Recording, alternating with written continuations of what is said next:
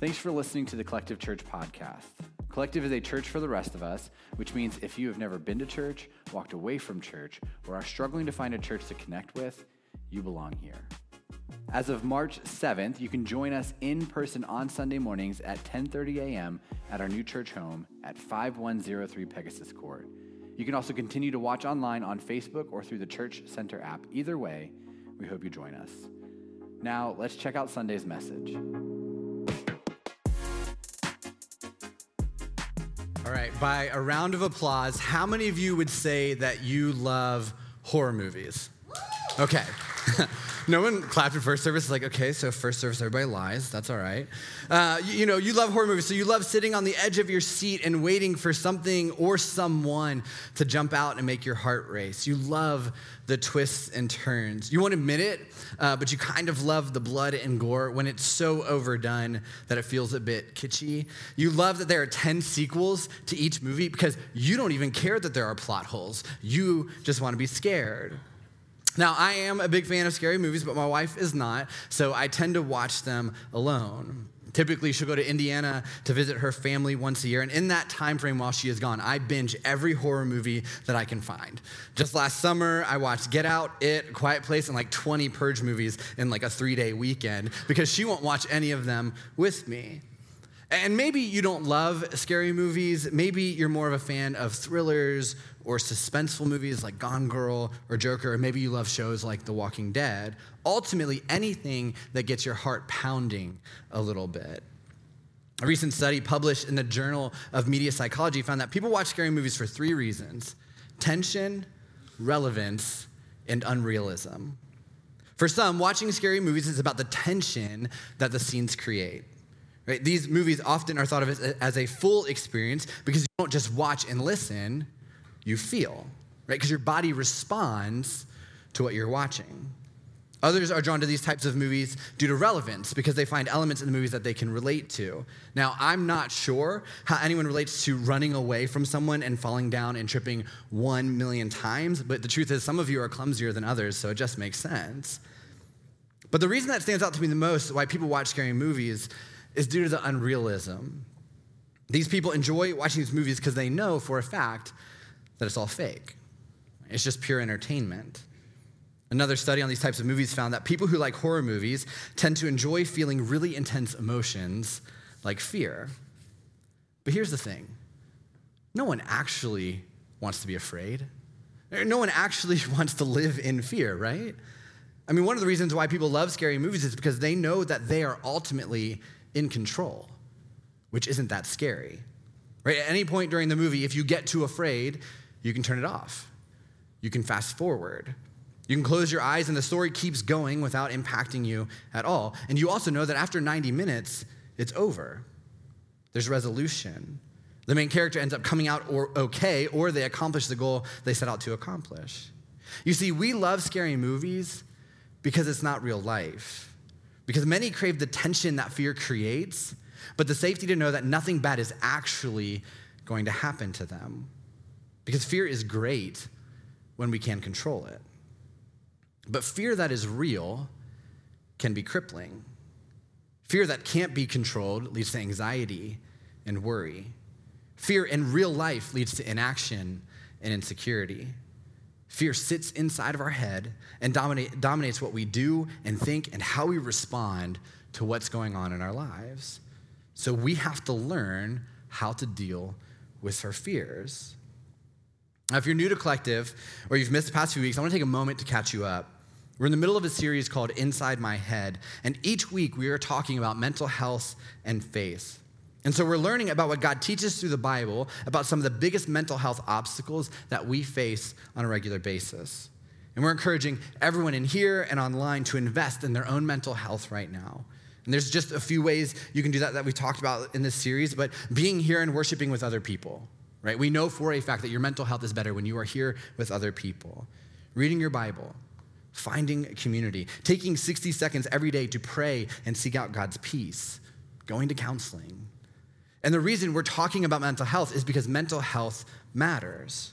Right? We see throughout the Old and New Testament of the Bible that God cares about our minds. He cares about our mental health. Nothing we are feeling is new to the world.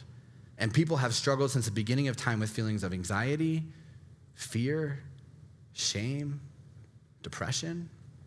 And because God cares about our mental health, we should as well. Next week, we have a really special Sunday because my own personal therapist will be speaking here. And I know what some of you are thinking. There's no way Michael needs a therapist. He clearly has his entire life together. Just kidding. Nobody thinks that. That's why I love this church. I am a mess of a human being, and I rely on Jesus, my wife, my friends, and counseling to be a slightly less mess of a human being. And I'm honored that my therapist will be here next week to share. Also, if you're hoping that he comes up here and he shares something juicy about me, he won't. It's called HIPAA, okay? But if you hang out here long enough, I'll spill the tea on my own self, and you'll hear about all my baggage from stage. So let's talk about fear. What are you afraid of? Right? What is the thing that you spend way too much time obsessing over every day and getting inside your own head and creating a narrative that leads to the worst case scenario? What are you afraid of? There are no shortage of things surrounding us right now that scream at us, be afraid, be very afraid. Right? You have to be really naive or in denial if you don't look around this world and realize that there is some really scary and heavy stuff going on. And you can't ignore it. Right? We can't pretend that it's not real. So what do? Right? How are we supposed to deal with life when it gets scary? Because scary stuff isn't going away anytime soon, and we know that. So we have some stuff to figure out. Right? We have to make a plan because there has to be a better way than living constantly in a state of fear. And fear in and of itself isn't actually a mental health issue. It really isn't, and fear can also be a good thing. For example, my 2.5-year-old Harper is pretty much not afraid of anything. And that's cool when we're at the park or when she's learning how to ride her scooter. But it's not cool when we're at home and I'm doing dishes and she reaches into the dishwasher and grabs the biggest knife we have because she wants to help out. Right? I want her to have a healthy fear of knives and sharp things and also stabbing her dad while he's doing dishes. Right? And it's not that we don't want her to ever use them. We just want her to learn how to use them. But fear, when it's unhealthy, leads to many of the mental health struggles that we face, as well as some physical struggles. Living with chronic fear weakens our immune system, can cause cardiovascular damage, and can lead to decreased fertility. Chronic fear can accelerate aging and even premature death. It can impair formation of long-term memories and cause damage to certain parts of the brain, which make it even more difficult to regulate fear and can leave a person anxious most of the time. So ultimately, it becomes this fear cycle, right? More fear leads to more anxiety, more fear. Fear can interrupt processes in our brain that allow us to regulate emotions, read nonverbal cues, reflect before acting, and making ethical decisions. It impacts our thinking and decision-making in negative ways, leading us susceptible to intense emotions and impulsive reactions. Fear can cause fatigue, anxiety, clinical depression, and PTSD. And so while living in fear isn't always a mental health issue, it can be the catalyst for many of the struggles that people are facing today. And the way that God made us is that when we're confronted with something really scary, we have two choices: fight or flight. Right? This is a physical reaction that occurs when we're in the presence of something that is mentally or physically terrifying. And it's triggered by the release of hormones that prepare our body to either stay and deal with the threat or run away. And psychologists will tell you that both reactions can be healthy, right? That both reactions are necessary depending on the circumstances. For example, if you're being charged by a bear and you don't want to choose to fight, it is a good thing to run away. Someone at First Service was like, actually, you should just lay down. Well, that gets you killed, okay? Just run as fast as you can. You should flight. But if a bear is charging your family, you might not be able to choose flight because you need to stay and protect your loved ones. Does that make sense? And so while both can be the right reaction to fear, depending on the circumstances, today I'm going to challenge you to choose to fight. When you are faced with fear, instead of choosing to throw up your hands and say, I can't fix this, I need to get out of here, I need to run away, there's nothing I can do about this scary thing wins, I want you to choose to fight. That means you're going to look that thing in the eye and you're going to confront it. And you're going to go to battle. And you're going to drive it away so it does not steal or kill or destroy you or something or someone that you care about. Now, I'm not a prophet, but I bet that when I said that you have to choose to fight, some of you thought, And how am I supposed to do that? Right? I lost my job. How am I supposed to fight that? How am I supposed to fight financial uncertainty? How am I supposed to fight a pandemic?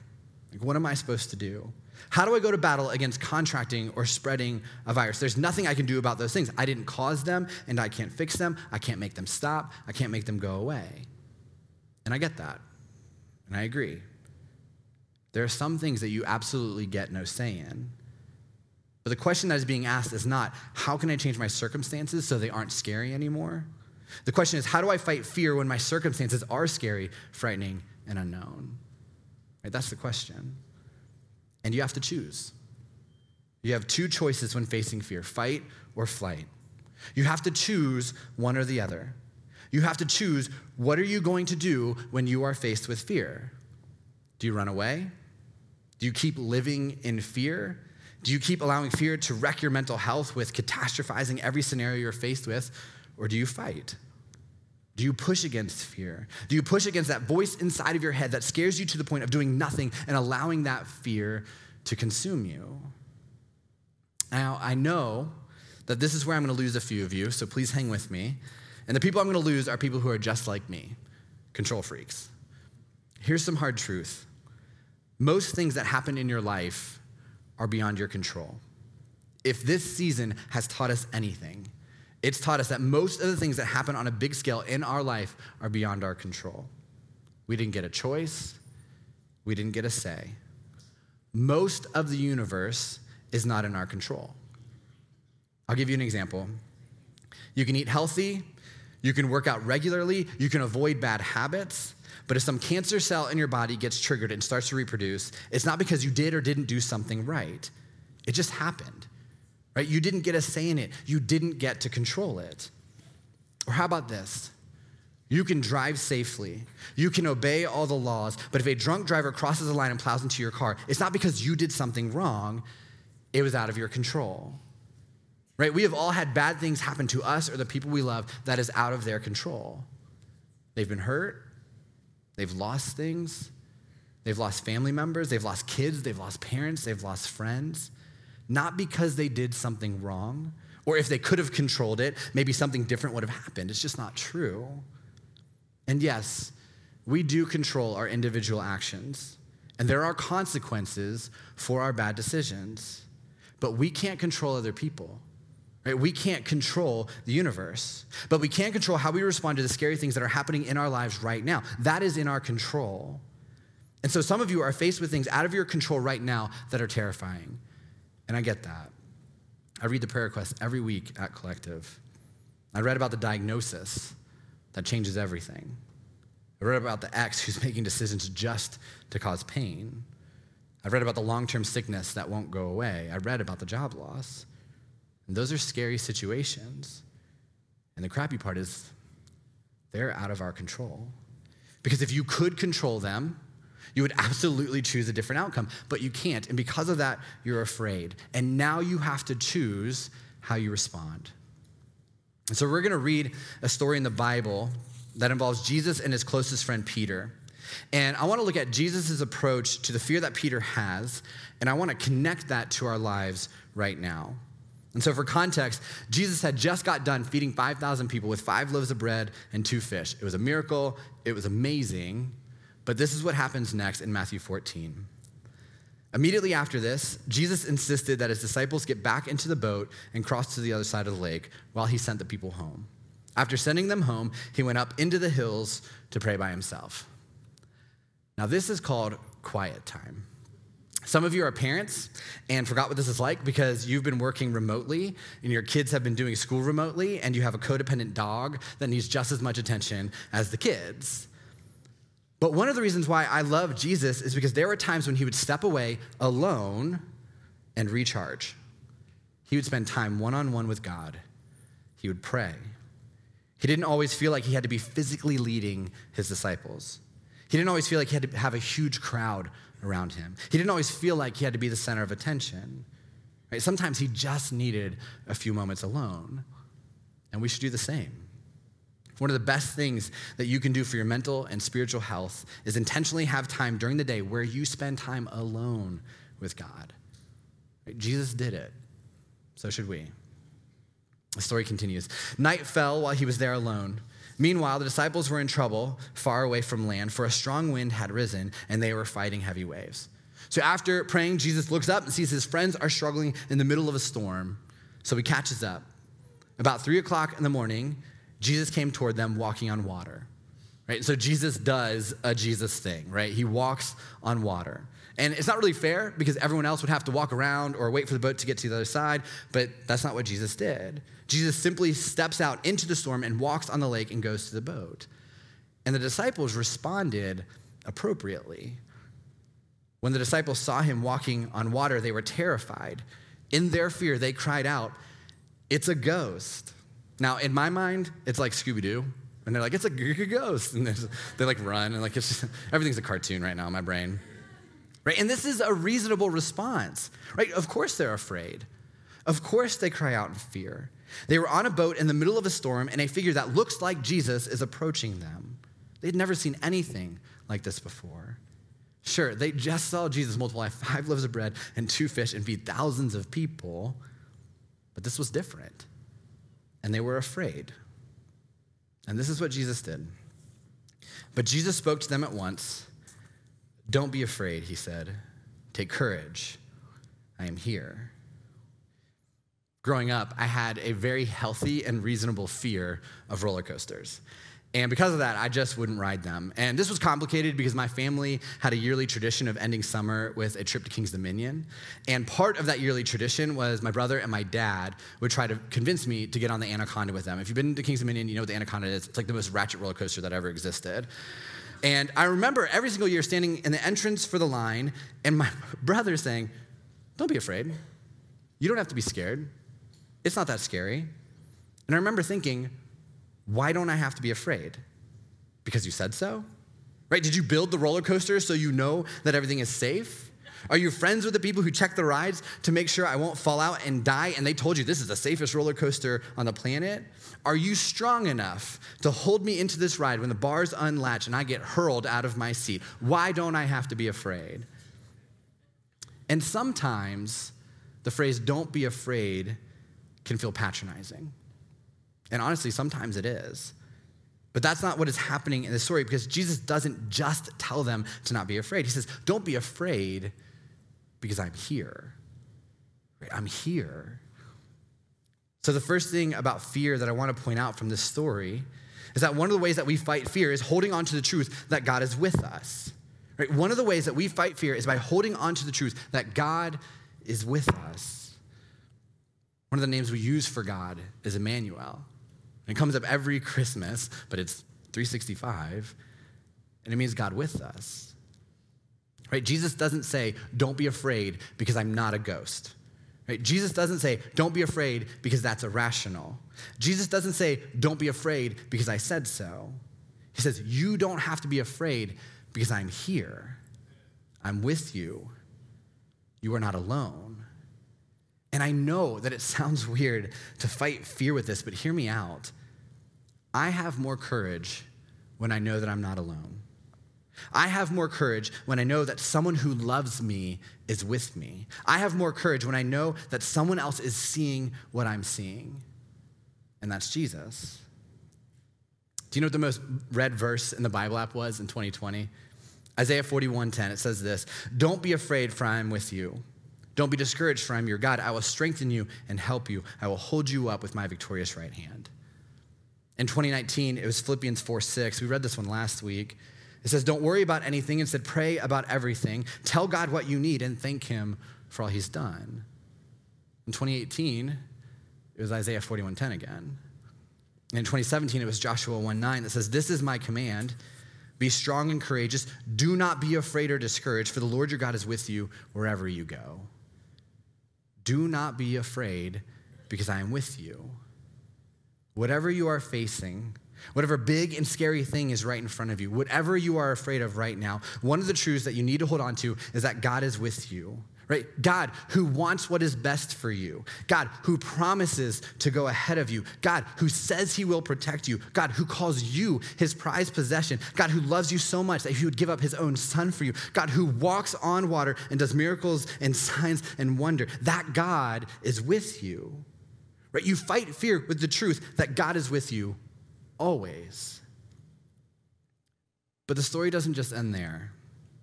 This is what happens next. Then Peter called out to him, "Lord, if it's really you, tell me to come to you walking on the water." "Yes, come," Jesus said.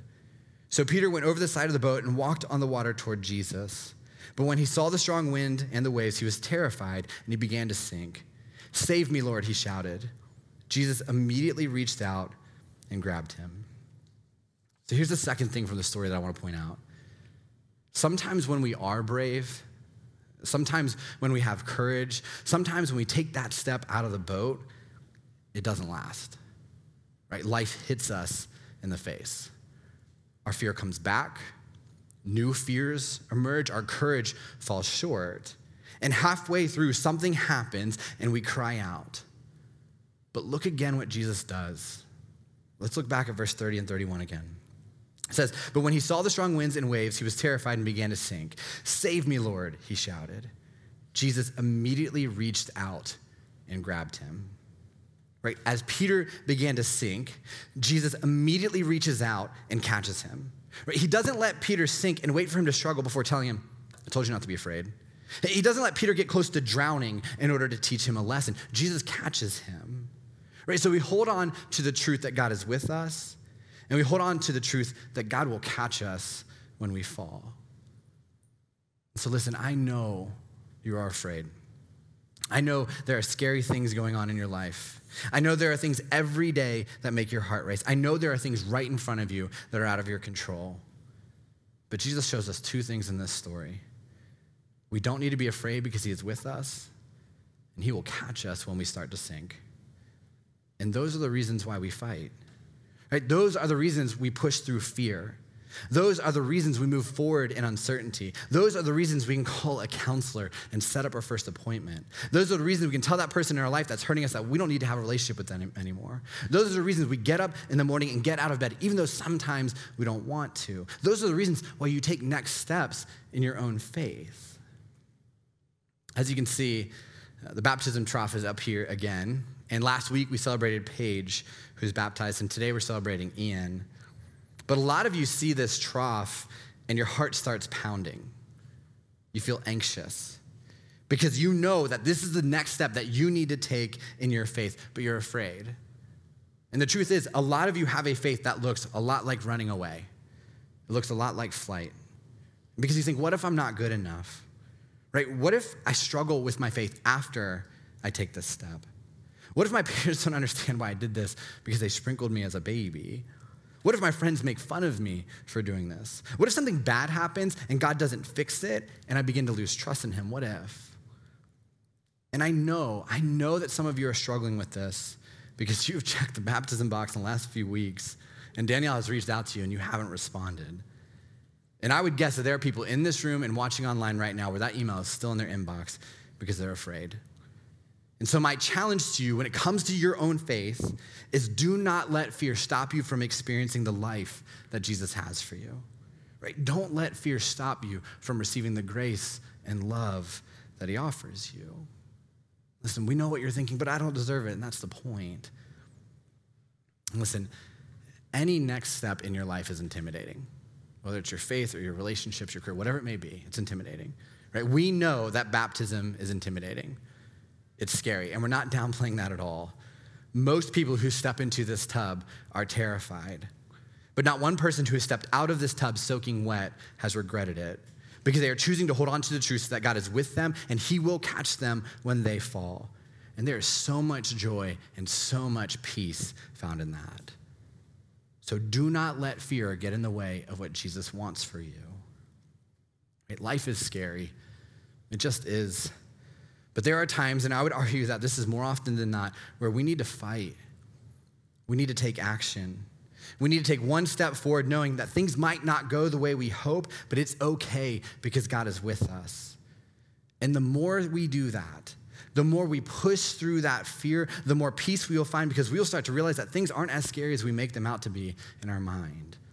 And that failing isn't as scary, that the unknown isn't as scary, that things out of our control aren't as scary, and that life isn't as scary as we make it out to be, because we know that the Lord our God is with us wherever we go.